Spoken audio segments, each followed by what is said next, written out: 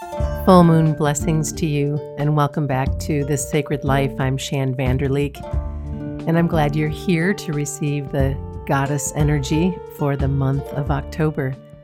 This month, Eireen rose to the top of the deck to remind us that there is no need to worry about anything.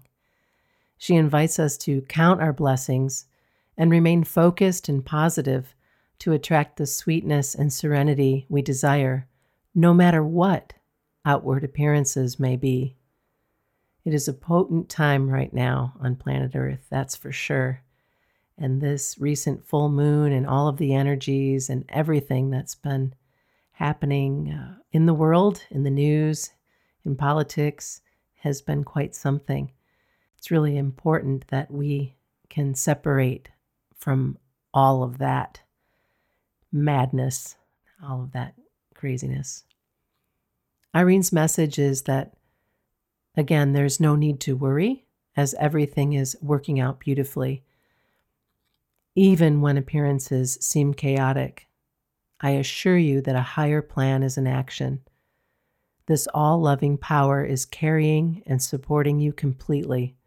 Relax into the arms of the divine love and breathe away all cares, concerns, and worries. Put your focus into enjoying and appreciating each blessing. Your gratitude will help you attract even more blessings in your life. Additional meanings for this card include giving your cares and worries to heaven or to consciousness or to the universe, praying, meditating, engaging in peace-enhancing activities like qigong or yoga or sea salt baths, getting a massage, taking a nap, listening to sweet music, and remembering to be playful. Eireen is a Greek goddess whose sisters include the goddesses of lawfulness and justice. Eireen brings peacefulness to all who call upon her. The Romans referred to her as Pax, which means peace. Eireen helps us to replace worry with faith.